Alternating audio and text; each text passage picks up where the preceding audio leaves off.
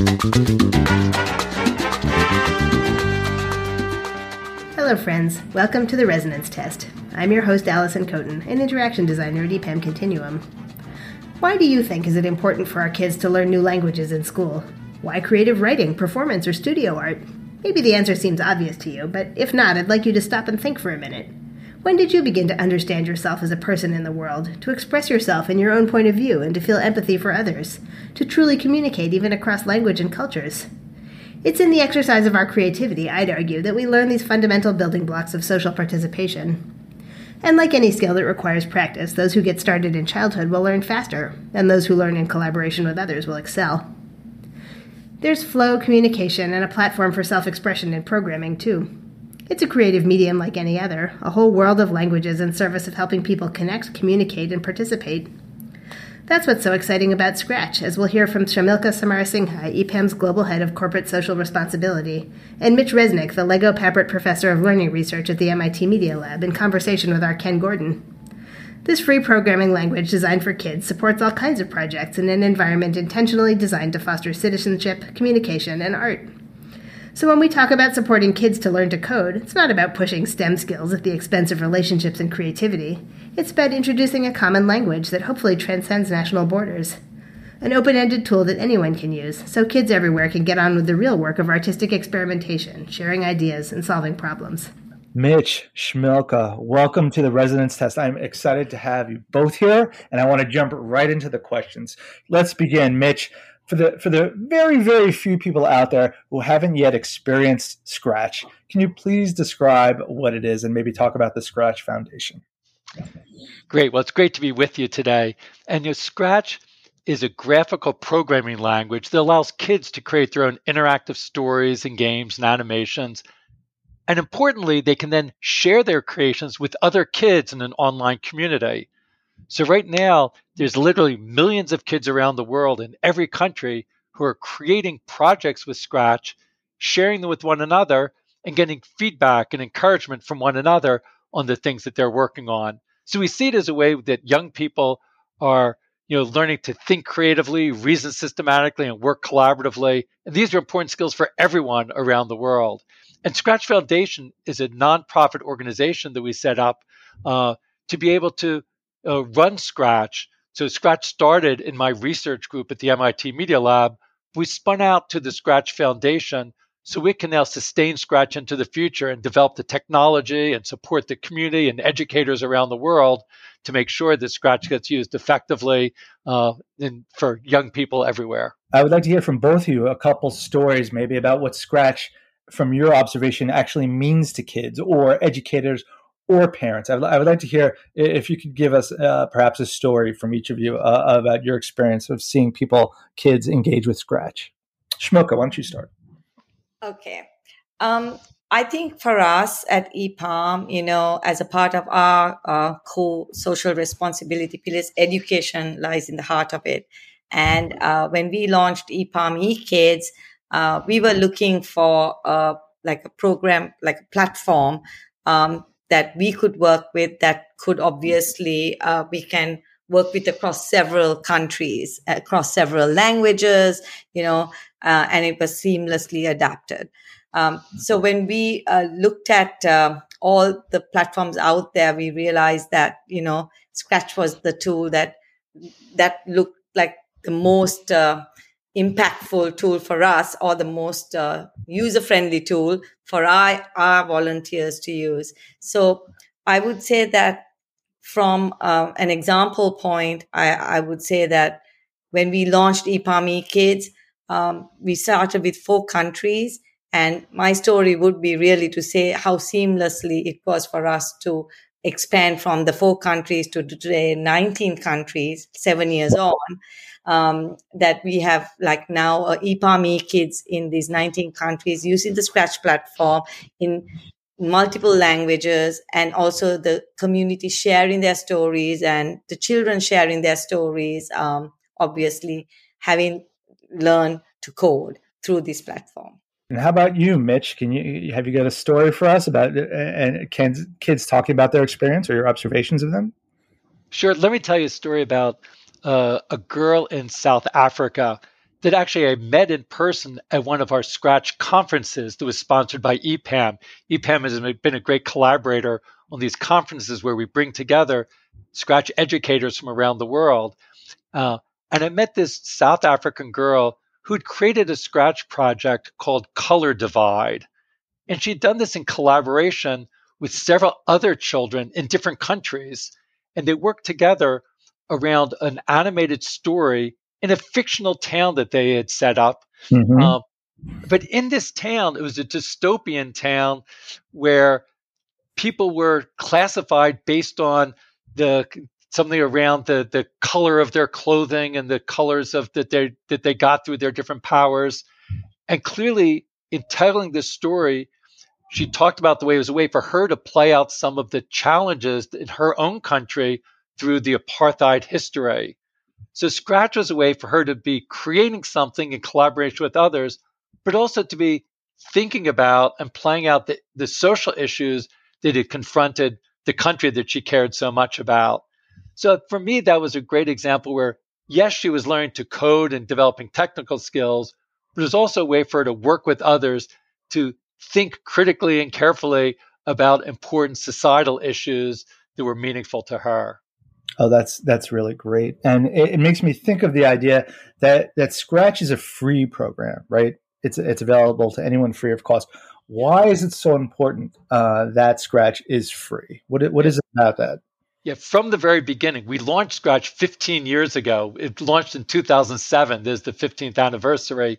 And from the beginning, we had a deep commitment to making sure Scratch was free because we didn't want there to be barriers for young people to get access to Scratch and to make use of Scratch because we really were committed to making sure that kids from all backgrounds could use this tool to express themselves and develop their voice.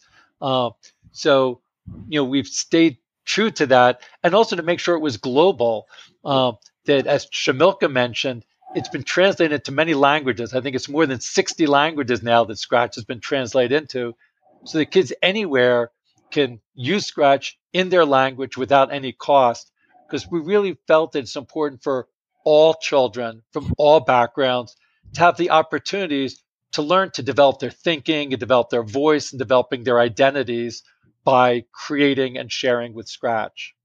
That's really great. How it's really sort of an agent, right, for diversity and inclusion, and it's doing something to sort of make more equity out there. And I really appreciate what you're doing there. Shmoka, I have a question.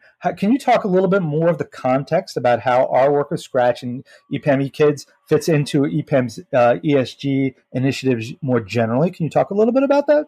Yes, certainly.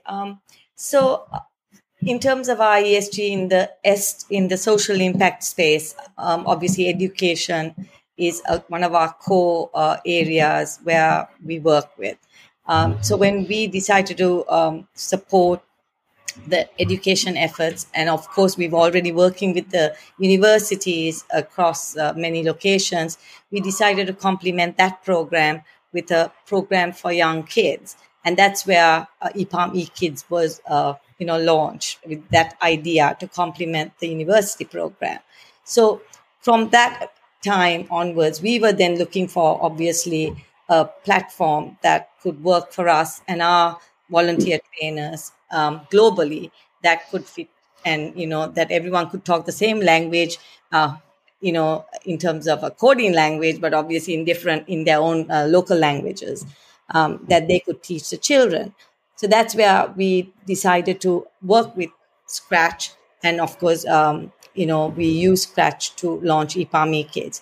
But EPAM eKids is not just about an initiative. It has also proved to be a lifeline of support for EPAM through not just ticking the box for ESG, but in times like during COVID, and also during the war, in the last couple of months, it has proved to be such an immense sense of support, where we have brought in the communities across locations and run classes, like camps, for kids, where they found it was like an escape for them, where our volunteers use this to support the children and bring them and get through some very difficult times.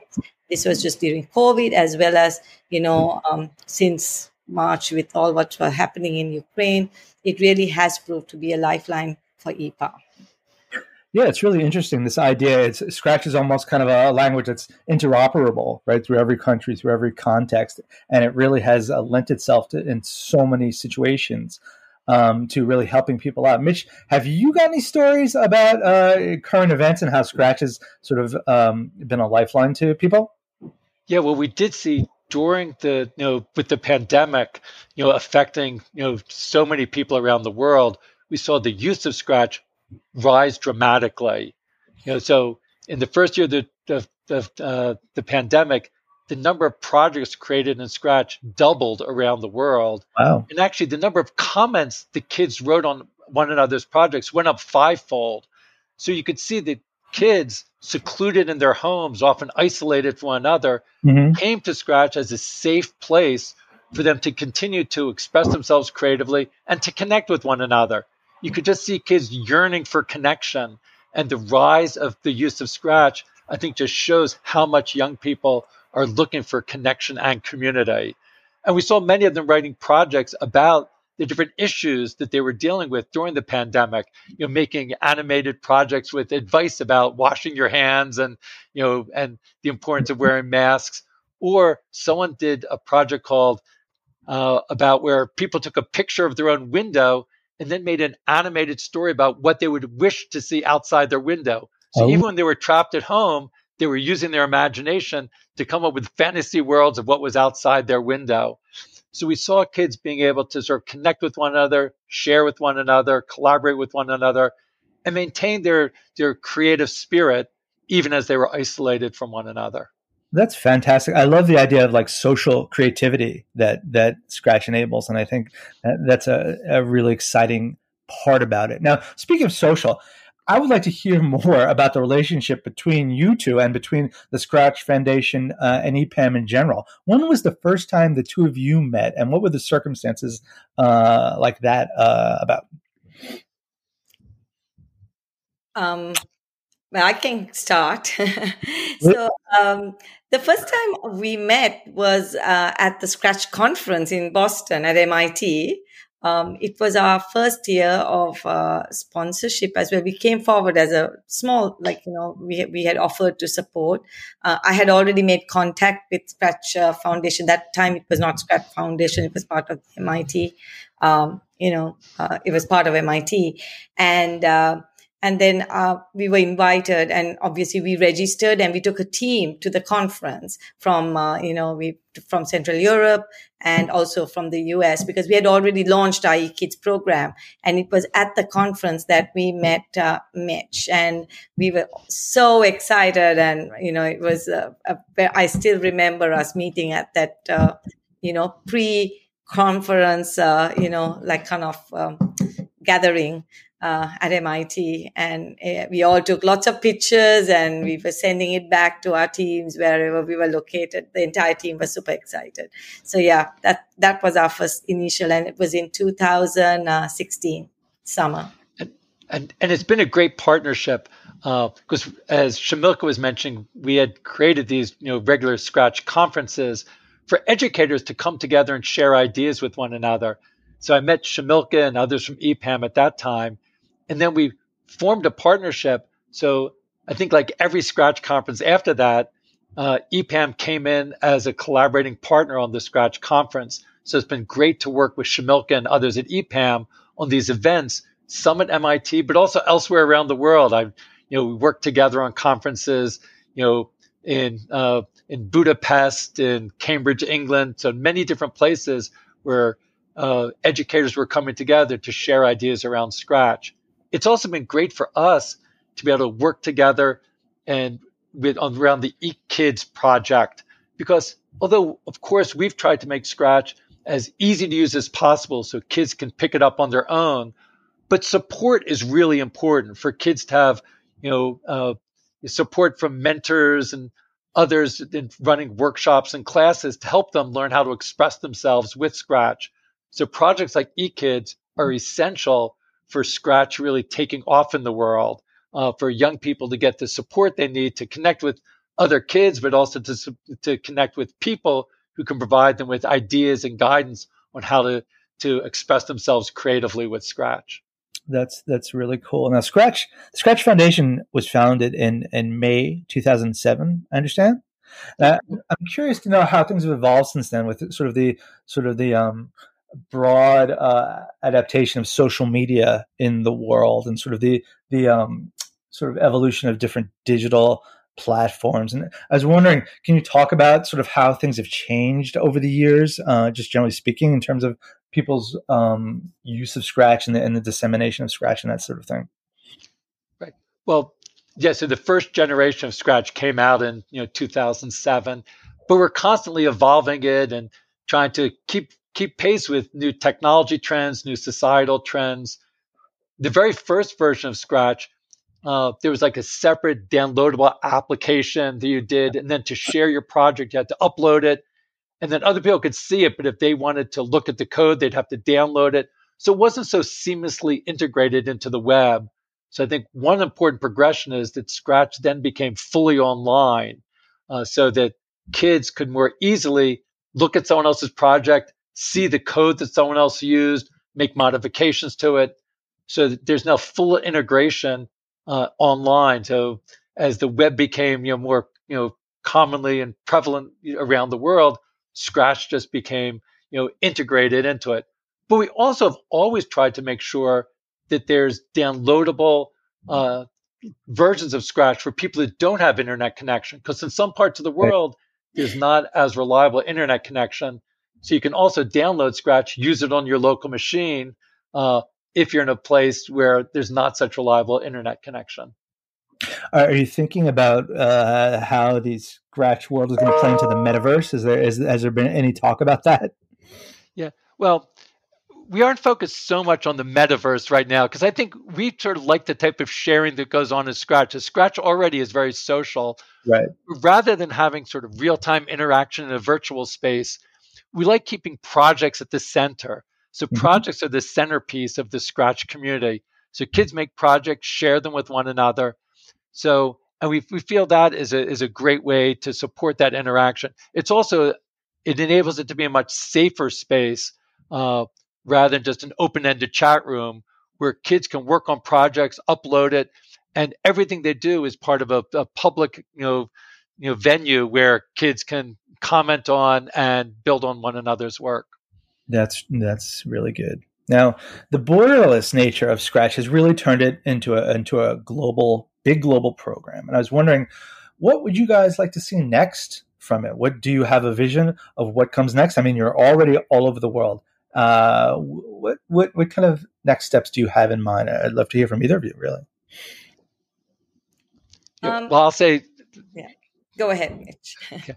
Yeah, but certainly, although Scratch is already translated into so many different languages, but we also want to do a better job of supporting different language-based sub-communities. So, like if you're speaking a certain language, we'd like you to be able to more easily find other projects that were created in the same language, so it's more easy to connect with other people. So we want to find a way to make Scratch both global and local, because we think it's great for kids to see what's happening with kids around the world and from all different cultures, but also be able to connect with kids locally. So I think we're continually, trying to enhance the Scratch community so it can be both local and global. That sounds great. Shmilka, have you got any ideas what you'd like to see happen next? Yeah, I mean, I think also I'm with Mitch here as well, and also because we are in so many countries, one of the first challenges we faced when we launched eKids was that there was not many teaching for us, because we were trying to knowledge transfer. Yeah, the platform is there, but if someone was then training, we had to really go out, look at different resources to put down a training program. So each trainer had to kind of design a lesson plan. So because of that, we designed our own courses. So today on our Learn platform, we have the beginner's Scratch course, we have an intermediate Scratch course, so that our trainers then use that as their guidance for the 10-week course or the 12-week course that we run. And now we have translated it into different languages as well, so that, if you're in Hungary, the Hungarian volunteer or the teacher then has access to that training course to teach their communities. Yeah, so I would love to see more. We have come forward to support the Scratch community in translation. And we continue, we are always there, and we've told them that, if ever they want the translation support, we are also here to support them. So like I say, I'd love to see more of that. I think the more we work with Scratch, we are aligning it more with the UN Sustainable Development Goals. We do things like Scratch for Good. So we kind of see a lot more even in our own community. We started off, it was a pretty sterile type of program because they just wanted to teach kids to code. But with everything what's happened and how the world is evolving, I feel like the human and the empathetic element has definitely very much a part of our own Scratch program now too. Yeah, let me build on that, because I totally agree with Shmilka. Do we want Scratch to be more than just learning the technical skills? Although, of course, that's important. Mm-hmm. But I think our vision for Scratch is to spread a creative, caring, and collaborative approach to coding and learning. Actually, let me give you an example that actually grew out of the recent terrible situation in Ukraine. In early March, 10 days after the invasion of Ukraine, I got a message from an educator in Ukraine named Alicia Vlasy, and she had been using Scratch for many years, working with kids who had been developing projects in Scratch. And she said she wanted to try to find a way to use Scratch to create what she called waves of kindness. Oh. And she said with all the hatred and aggression that was happening in her country and also around the world, she felt it was so important to support waves of kindness. And how can we do this with Scratch? So we then worked together, and members of the Scratch team created a studio on the Scratch website, like a gallery of projects where kids from around the world could upload projects about how could you spread kindness. So different strategies to support other people, or to sort of help out people who are going through a difficult time. And within days, there was literally thousands of projects from kids around the world about how to spread kindness. So we saw this wave of kindness that was being spread through Scratch. Now, of course, I think we all know that any individual Scratch project is not going to solve the very, very difficult problems that are happening in some of the war-torn and places around the world. On the other hand, I think one thing we all agree with is that any long-term strategy for combating hatred and aggression and authoritarianism in the world has to involve the next generation of kids. It has to be supporting a culture of creativity and kindness. And I think that's an ultimate goal for what we want to do with Scratch. So it's not just about learning coding, but help to engage kids in creating things that will help build a culture of creativity and kindness that'll be important for us to be able to live in the type of world that we want. Oh, I love that. I love that. It's really inspiring. And it makes me think of the upcoming Scratch conference this July, creating a culture of kindness. Can you talk a little at this conference and tell our listeners why this will be such an important event and who should come to it? Yeah. Well, I'll mention that actually the first Scratch conference where I met Shmilka was an in-person conference where educators came together. Last year, because of the pandemic, we did our first online Scratch conference. And although, of course, you miss out on some things by not being together, we were able to accommodate many more educators from many different parts of the world. And so this year we decided, again, the Scratch Foundation is organizing an online Scratch conference that will have thousands of educators who come together to share ideas and stories about how to support young people in creating and learning with Scratch. So the conference is really ideal for any educator who wants to learn more about Scratch, or if they're already using Scratch, to come and share their stories and to hear from other educators about how they're using Scratch to get ideas from one another. And we're delighted that, again, EPAM is a great partner for this effort. Shmilka, what makes you most excited for the conference? What are you really jazzed about? We are very excited because, it's again another opportunity for us because, every year we have new volunteer trainers, new energy coming on board to support our program. And, for them, getting on, registering on to the, conference, and then, just the agenda is always so rich, full of like interesting, different angles of how to use Scratch for good, how to use Scratch in different streams. So I'm just excited once again this year too, for our volunteer community who are really engaged in our eKids program, to be part of the Scratch conference. Fantastic. Well, I wish you both a great conference, and I really appreciate you taking the time to come and chat here on the Resonance Test. Thank you very much. Thank you. It's great talking with you. EPAM Continuum integrates business experience and technology consulting focused on accelerating breakthrough ideas into meaningful impact. At EPAM Continuum, we're very deliberate about the term innovation. For us, it means turning ideas into stuff that's real, because from our perspective, ideas aren't really innovative until they exist in the world. Shmilka Singha and Mitch Resnick, it was a pleasure to have you join us. Thank you. Ken Gordon was our interviewer and our producer. Kit Palalis is our sound engineer. And I'm your host, Allison Coden. Until the next one, thank you.